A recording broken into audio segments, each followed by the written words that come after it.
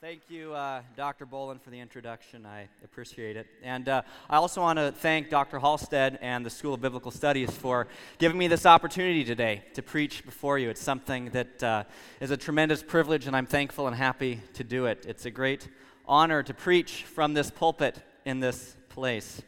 Also want to welcome all of you who are here for Monday at Masters. Welcome to Masters. We hope that you're having a wonderful time seeing our campus, sitting in on classes, and enjoying chapel today. Now, you might be wondering, so you've got one shot, Ryan, to preach in chapel. What are you going to do? Do you just flip through the text, put your finger down, Zephaniah 2, and then go for it? How do you decide what to preach? Well, I've been, when I have an opportunity back home at my home church in Northern California to preach, I've been going through the Gospel of John. And it just so happens that where I left off is the end of John chapter 2 and the beginning of John chapter 3. So I'd invite you, if you have your Bible, to open up to the Gospel of John. The end of John 2, the beginning of John chapter 3. And coincidentally, about a month ago, Mike Abendroth, you might remember, he was here and preached on this same text, the text John chapter 3. So if you weren't here, you didn't have a chance to listen to that, maybe you were dozing in the back row, I'd highly recommend going back and listening to that because it'll help fill in the gaps of some things that I won't cover today. He went through the whole chapter. We're just going to be looking at the end of John chapter 2 and then the first 5 verses of John chapter 3. But before we begin today, it would be appropriate, would it not, to go to the Lord in prayer. So let's pray. Lord, thank you for this place that we call home here, the Masters University, a place that is dedicated to you and to your word, to Scripture, a place that exalts Christ and seeks to proclaim him throughout the world. It's your gospel that saves, and we've been entrusted with that to go out to all the nations and proclaim who you are. Lord, I pray for this morning.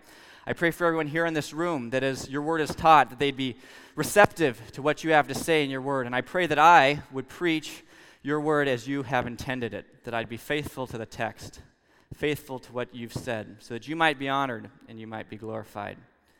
Lord, it's not about me. It's tempting to think that when you're up here. And I pray that you'd give me humility and you'd give me what you would have me say from your word. Thank you for this text, a text that is so instructive for us, that explains how a person can enter the kingdom of God, something that's so important, something that's so crucial. Thank you again for this morning. I pray in Jesus' name. Amen. John chapter 2, beginning in verse 23. Now when he being Jesus, was in Jerusalem at the Passover during the feast, many believed in his name, beholding his signs which he was doing. But Jesus, on his part, was not entrusting himself to them, for he knew all men. And because he did not need anyone to bear witness concerning man, for he himself knew what was in man. Now there was a man of the Pharisees named Nicodemus, a ruler of the Jews. This man came to him by night and said to him, Rabbi, we know that you have come from God as a teacher, for no one can do these signs that you do unless God is with him. Jesus answered and said to him, Truly, truly, I say to you, unless one is born again, he cannot see the kingdom of God. Verse 4, Nicodemus said to him, How can a man be born when he is old? He cannot enter a second time into his mother's womb and be born, can he? Jesus answered, Truly, truly, I say to you, unless one is born of water and the Spirit, he cannot enter into the kingdom of God. In life, there are these things that we call contrasts, things that are polar opposites of each other. You can think of light and dark, good and evil, black and white, Hotchkiss and C-dub, things that are totally opposite from each other. And today we're going to see a massive contrast here in John chapter 2 and John 3. We're going to see Jesus and his perception that he's God. He knows what's in man. We're going to see that contrasted with Nicodemus, this ruler of the Jews, this Pharisee, this man who is very imperceptive. Jesus' perception contrasted with Nicodemus's imperception.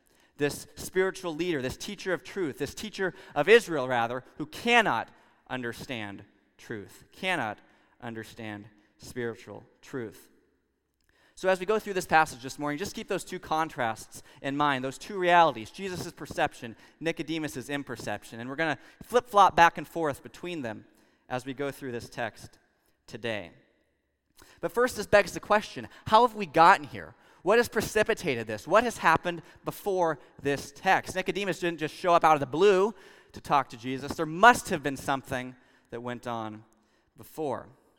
Why has Nicodemus come to Jesus? Well, you know the phrase, common phrase, the calm before the storm.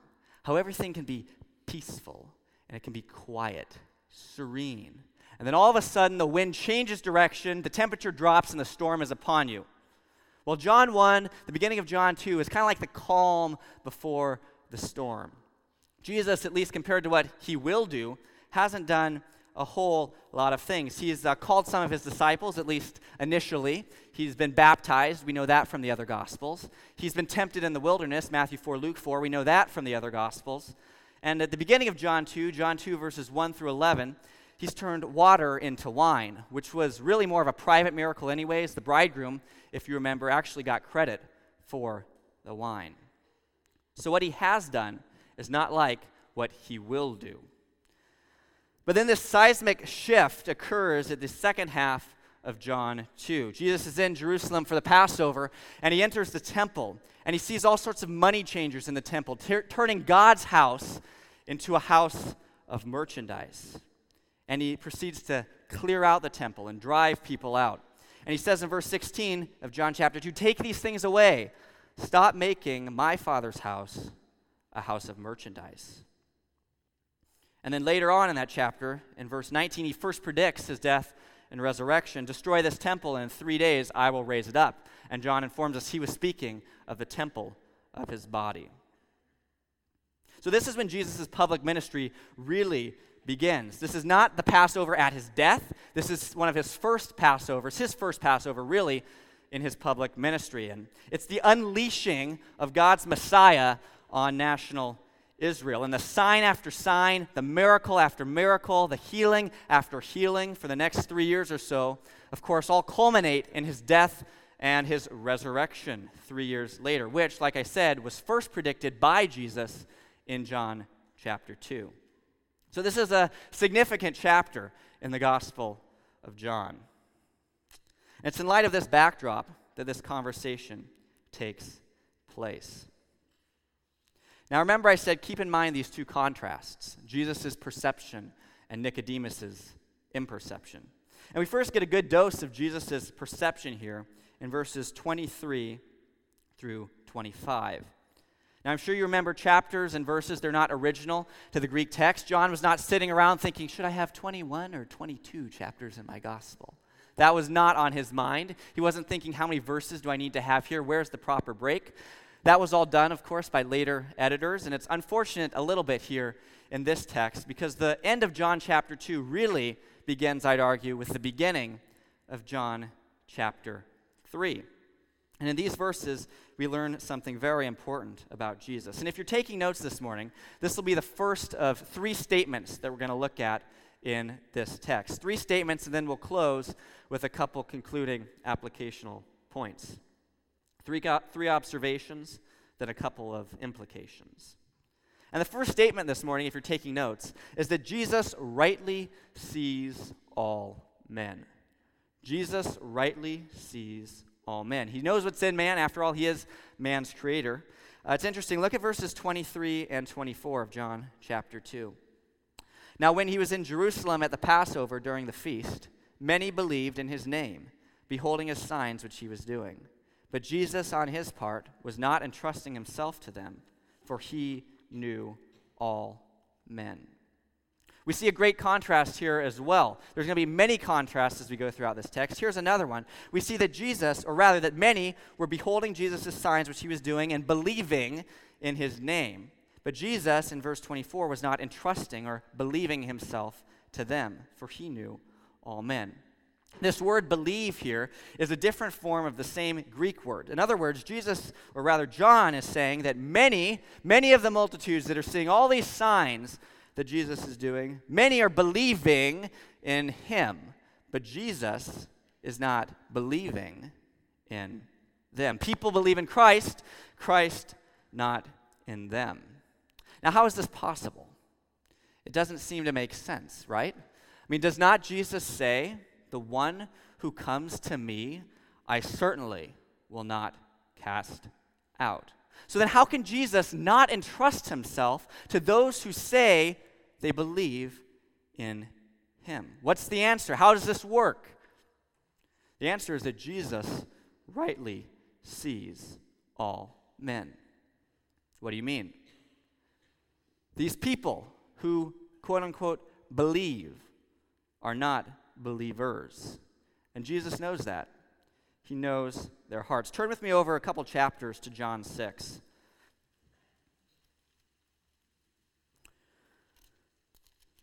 John 6 is later on, obviously, in Jesus' ministry. He's dealing with the bread of life. This is the bread of life discourse. That he's the bread that came down out of heaven, that you have to eat of him to have life. And at this point in time in Jesus' ministry, he's accumulated a good deal of followers, people who, quote unquote, again, believe in him. And look at verse 59. This is, like I said, after the bread of life discourse. Verse 59 of John chapter 6. These things, the things about him being the bread of life, he said in the synagogue as he taught in Capernaum. Verse 60. Many, therefore, of his disciples, when they heard this, said, "This is a difficult statement. Who can listen to it?" Many of these disciples, Jesus' followers, this is a general term, it's not the 12 disciples, it's just those that are following him, his disciples, people that are learning from him, this great crowd of, this great multitude, this great crowd of followers, they say, this is a difficult statement. Who can listen to it? Man, all this talk, Jesus, about you being the bread of life, it's, wait for it, hard to digest. Difficult to chew on. It's tough to swallow, Jesus. We don't get it. It's hard to understand. So what do? 6 verses later, verse 66. As a result of this, many of his disciples withdrew and were not walking with him anymore. They walk away. They walk away from Jesus. They were not true believers. Back to our text this morning in John chapter 2. Jesus knows that this is the end result of the many who believe in him. He rightly sees them. He knows they don't have eyes of faith. They're following him for all sorts of other reasons that maybe he's interesting. He's doing all these things. It's kind of fun to follow, if you will. Jesus knows the end result of the many who believe. He knows their faith isn't genuine, and he sees their shallow, half-hearted commitment. Jesus rightly sees all men. And that's kind of the prologue as we get into our text in John chapter 3, where the editors decided John chapter 3 should begin. Prologue is that Jesus knows all men. He knows what's in man. He knows what's in man, the end of verse 25. And then the beginning of verse 1, now there was a man of the Pharisees named Nicodemus, a ruler of the Jews. Now, this man came to him by night. We don't know why. There's many theories on this. Ultimately, Scripture doesn't say, and so we can't really speculate about it. But he came by night, and he says to Jesus, "Rabbi, we know that you've come from God as a teacher, for no one can do these signs that you do unless God is with him." Here we see Nicodemus' imperception. Imperception. That's our second point today. Nicodemus can't rightly see Jesus. Jesus rightly sees all men. Nicodemus can't rightly see Jesus. What do you mean? Look at verse 2. Nicodemus, he calls Jesus a rabbi, and Jesus was a rabbi. He says, "Jesus, you've done all these signs," and Jesus had done signs. He said, "You've come from God as a teacher," and Jesus was a teacher.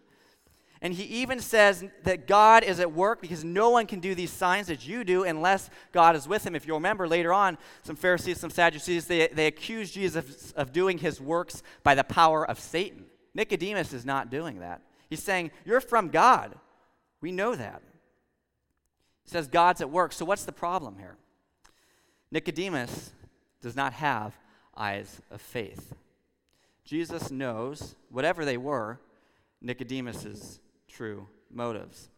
And he does not want any of this Nicodemean schmoozing, if you will, this shallowish commendation of Jesus. Look back at John 1, just a couple chapters earlier. There's another contrast here. Verse 47, Jesus is talking to Nathanael. And Jesus saw Nathanael coming to him, John 1, verse 47, and said of him, "Behold, an Israelite indeed, in whom is no guile." Nathanael said to him, "How do you know me?" Jesus answered and said to him, "Before Philip called you, when you were under the fig tree, I saw you." So Nathanael sees this sign of Jesus, this fact that Jesus, when I was under the fig tree, he saw me. How is this possible? And what does Nathanael say? Look at verse 49. Nathanael answered him, "Rabbi, you're the Son of God, the King of Israel." Nicodemus, "Hey, Jesus, we know you're a teacher from God, of course, because no one can do these signs unless God's with him." God was not with Jesus. Jesus is God. Nicodemus did not have the eyes of faith that Nathanael possessed. You know, I wonder what Nicodemus was planning on saying. Jesus just kind of abruptly cuts him off at verse 3. But we do know he couldn't rightly see Jesus. He did not possess eyes of faith. And Jesus makes that clear by this abrupt interruption. Verse 3, Jesus answered and said to him, "Truly, truly, I say to you, unless one is born again, he cannot see the kingdom of God." Here we see another aspect of Jesus' perception. We've seen that he rightly sees all men. We've seen Nicodemus does not rightly see Jesus. And now here we see that Jesus rightly sees Nicodemus. Jesus does not just know all men generally, that he knows all men and what's in man in a general sense, but he knows what's in each man specifically. He knows what's in me, he knows what's in all of you, and he knows what's in Nicodemus. And he knows that Nicodemus' greatest need is to be born again. This is not something that Nicodemus can do. For all you Greek geeks out there, this is a passive verb. It's something that must be done to him. He does not have the power to give himself a new birth. He must be born again. There's an interesting thing about this phrase, born again. For those of you who do know Greek, born again could also be translated born from above. And there's this discussion here. What is Jesus saying? Is he saying you must be born a second time or born from up above? Well, if you look at verse 4, Nicodemus certainly understood Jesus' words as being born again, a second time. I think that's the best way to take this text. But Nicodemus does not understand. He does not understand. Truly, truly, I say to you, unless one is born again, he cannot see the kingdom of God. And Nicodemus questions him, verse 4, how can a man be born when he's old? He can't enter a second time, born again, as I'd argue, a second time into his mother's womb and be born. Can he? Now, the Jews were very familiar with this idea of the kingdom that Jesus is talking about. To enter the kingdom of God, to see the kingdom of God, you must be born again. But the big problem with the Jewish people was that they thought their heritage was enough to grant them access and entrance into God's kingdom.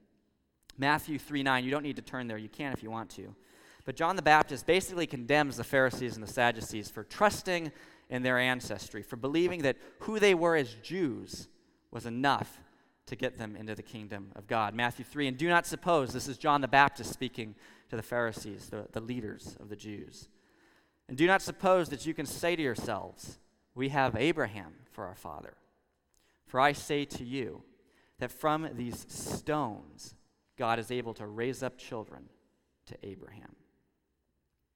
So John is destroying this idea that because you're a Jew, because you have the right heritage, you're a physical descendant of Abraham, you're granted automatic access into God's kingdom. And Jesus kind of reiterates that here when he says, unless a man is born again, not unless a man is born a Jew. Unless a man is born again, he cannot see the kingdom of God.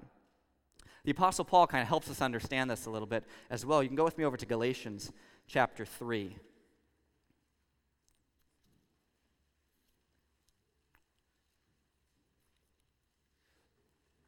Galatians 3, beginning in verse 6. Even so, Abraham believed God, and it was reckoned to him as righteousness.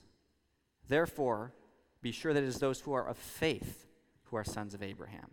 And the scripture, foreseeing that God would justify the Gentiles by faith, preached the gospel beforehand to Abraham, saying, all the nations shall be blessed in you. So then those who are of faith are blessed with Abraham, the believer. Paul explains that to enter God's kingdom, to see the kingdom of God, it's those who are of faith, not those who have the right lineage. And like I said, Nicodemus responds in verse 4, demonstrating that he still cannot rightly see Jesus. And Jesus answers him in verse 5, reiterating the same thing with just some slightly different words. Truly, truly, I say to you, verse 5, unless one is born of water and the Spirit, he cannot enter into the kingdom of God. Now, what does this mean? Born of water and the Spirit. There's a lot of opinions about this. It's so important though, right? Jesus says, unless you're born of water and the Spirit, you can't enter the kingdom of God. So you want to get this right. You want to know, what does it mean to be born of water and the Spirit? You don't want to mess this up. And unfortunately, it's very common malady to do so. I remember my senior year of high school. I went to a high school. It was a Christian school, at the minimum in name only. And it was a bit different theologically than we are here, a bit broader, if you'd say. I studied for many years under a guy who was a Fuller Theological Seminary graduate, and if you know anything about Fuller, they're generally full of it.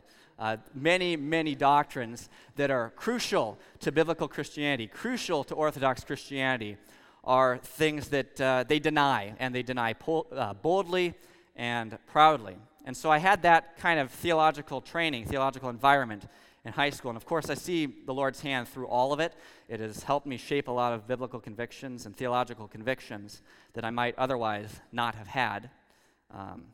But it was still a challenging time. It was a challenging time. I went to that high school for two reasons. I wanted to play sports, and I wanted to get a girlfriend. And since I was homeschooled, I figured I couldn't do either in the present situation I was in. The first one happened, the second one did not. And I think that's a good thing. I see, obviously, God's grace and all that, because I probably would have been stupid otherwise, and I mean that. So I do see the Lord's hand in all of that, my time in high school.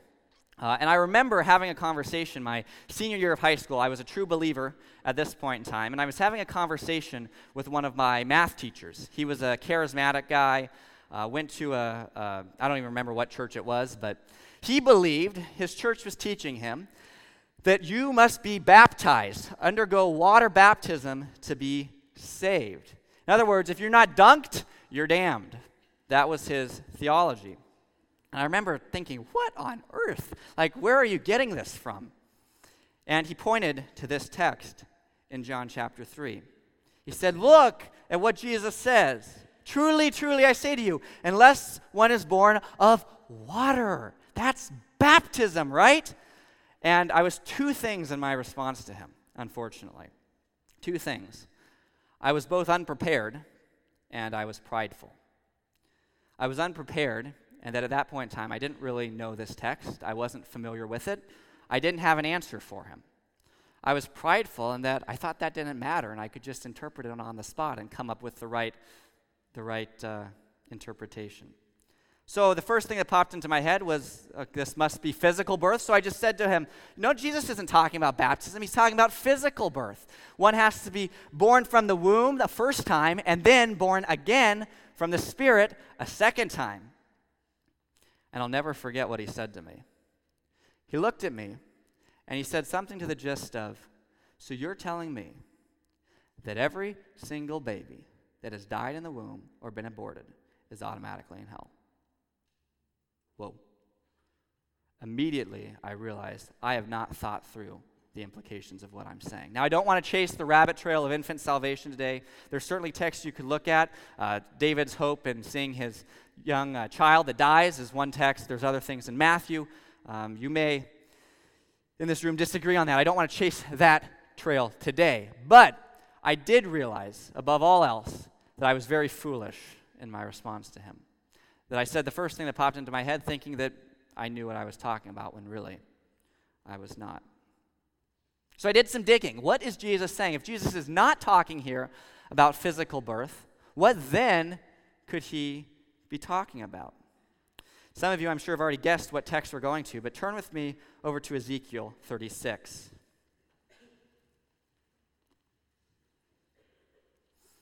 Ezekiel, of course, was the prophet who was around the time of the Babylonian exile. He was a contemporary of Daniel. And he has some very instructive words for us in this regard. What does Jesus mean?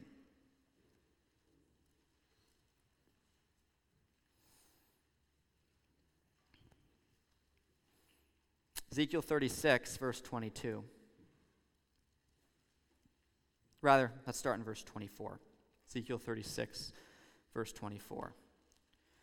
For I will take you from the nations, gather you from all the lands, and bring you into your own land. Verse 25, and this is key. Then I will sprinkle clean water on you, and you will be clean. I will cleanse you from all your filthiness and from all your idols. Moreover, I will give you a new heart and put a new spirit within you. And I will remove the heart of stone from your flesh and give you a heart of flesh. And I will put, verse 27, my spirit within you and cause you to walk in my statutes. And you will be careful to observe my ordinance. So what is Jesus talking about back in John 2? He's talking about cleansing, being cleansed. This idea of water, you must be born of water and the Spirit. It's this idea that you must be cleansed, you must be made pure in God's eyes. And the only avenue for doing that is if you're born again, as if God's Spirit indwells you. It's the work of the Spirit to give regeneration, to give eyes of faith, to see Jesus, to see who he is, to be made clean. And Jesus knows that Nicodemus, above all else, this is what you need. You need to be born of water and the Spirit. And later on in John 3, he says, Nicodemus, you must be born again. Amazing perception. Amazing perception. Nicodemus was very imperceptive, but Jesus rightly saw him. You know what's interesting? We don't have Nicodemus' response. We don't know if he became a believer or not. We're not left with that information. We only know what the text gives us. And the conversation, Jesus' conversation with Nicodemus ends verse 21. We'll see Nicodemus a couple times later. He's one of the ones who helps bury Jesus with Joseph of Arimathea. It's possible that he was a believer at this point in time. It's also possible he was just this sympathetic guy who remembered this conversation he had with Jesus and felt maybe sorry for him that he had been unjustly treated and wanted to help out. We don't know. We don't know. And it's not really for us to know. The text doesn't say. But where does this leave us today? Where's this information about Jesus and his conversation with Nicodemus? How does this have anything to do with us? Well, there's a couple points I think we can take from this, and we'll close with these. First of all, this text should cause us to be humble. Should cause us to be humble. Why? Why? We have done nothing at all to secure our salvation. The very fact that we as believers here today are born again is not of us at all. It's only because God, through his Spirit, has caused us to be born again.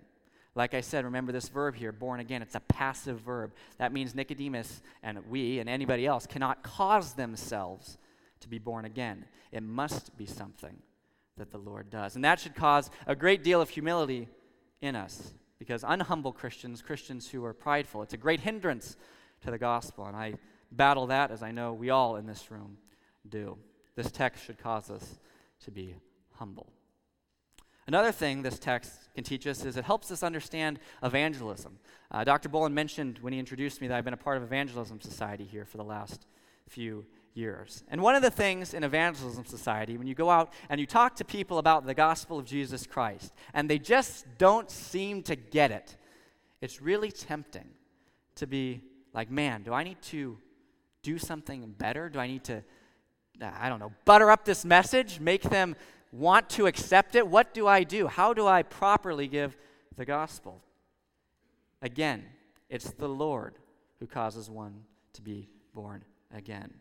There's nothing you can do in evangelizing, whether that's in a context like Evangelism Society where we're going out and talking to strangers, or it's just with friends that you know who are not believers. Whatever the context for evangelism may be, you are not the one who's responsible to save someone.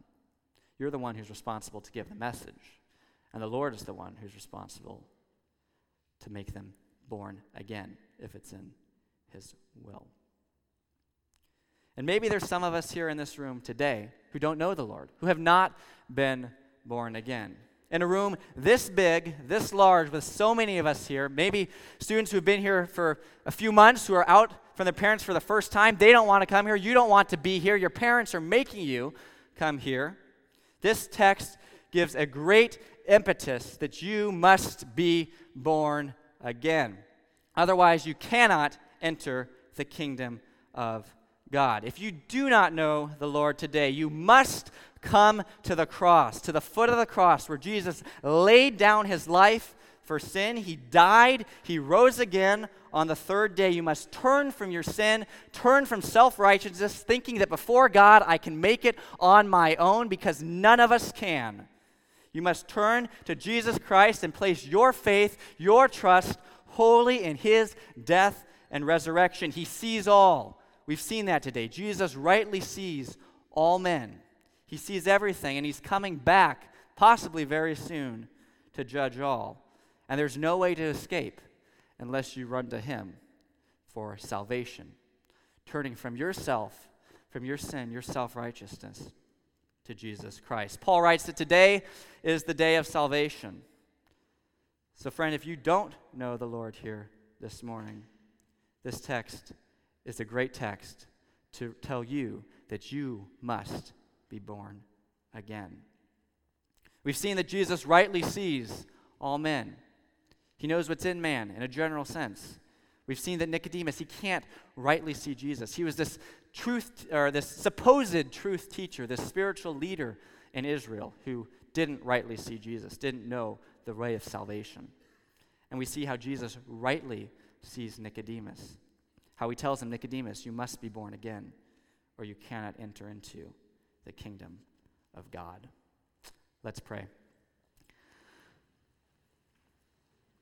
Lord, thank You for this morning and this text, this instructive text that is so helpful for us, thinking about our own salvation and the fact that we have been born again. It's something not caused by ourselves, something not that we've done in our own power, but it's only because of You, and it's only because of Your love and Your grace towards us. I pray we'd be humble in that. I pray that we would remember that it's not of us in any way. It's so tempting to just play the religious game and do things under our own power. I struggle with that, and I know I'm not the only one. I pray we'd be humble people, and that when we evangelize, we'd understand that You're the one, Lord, that causes people to have eyes of faith. You're the one that gives them the eyes to see the gospel, to see who You are. Lord, I thank You for this time this morning, this wonderful place we call home here at the Masters University. I thank You for the leadership of this school that is so dedicated to Your word, to teaching it, to preaching it, to explaining it, because in You, in Your word, is life, and that's something we are to be grateful for. And all these things we pray in Your name, Jesus.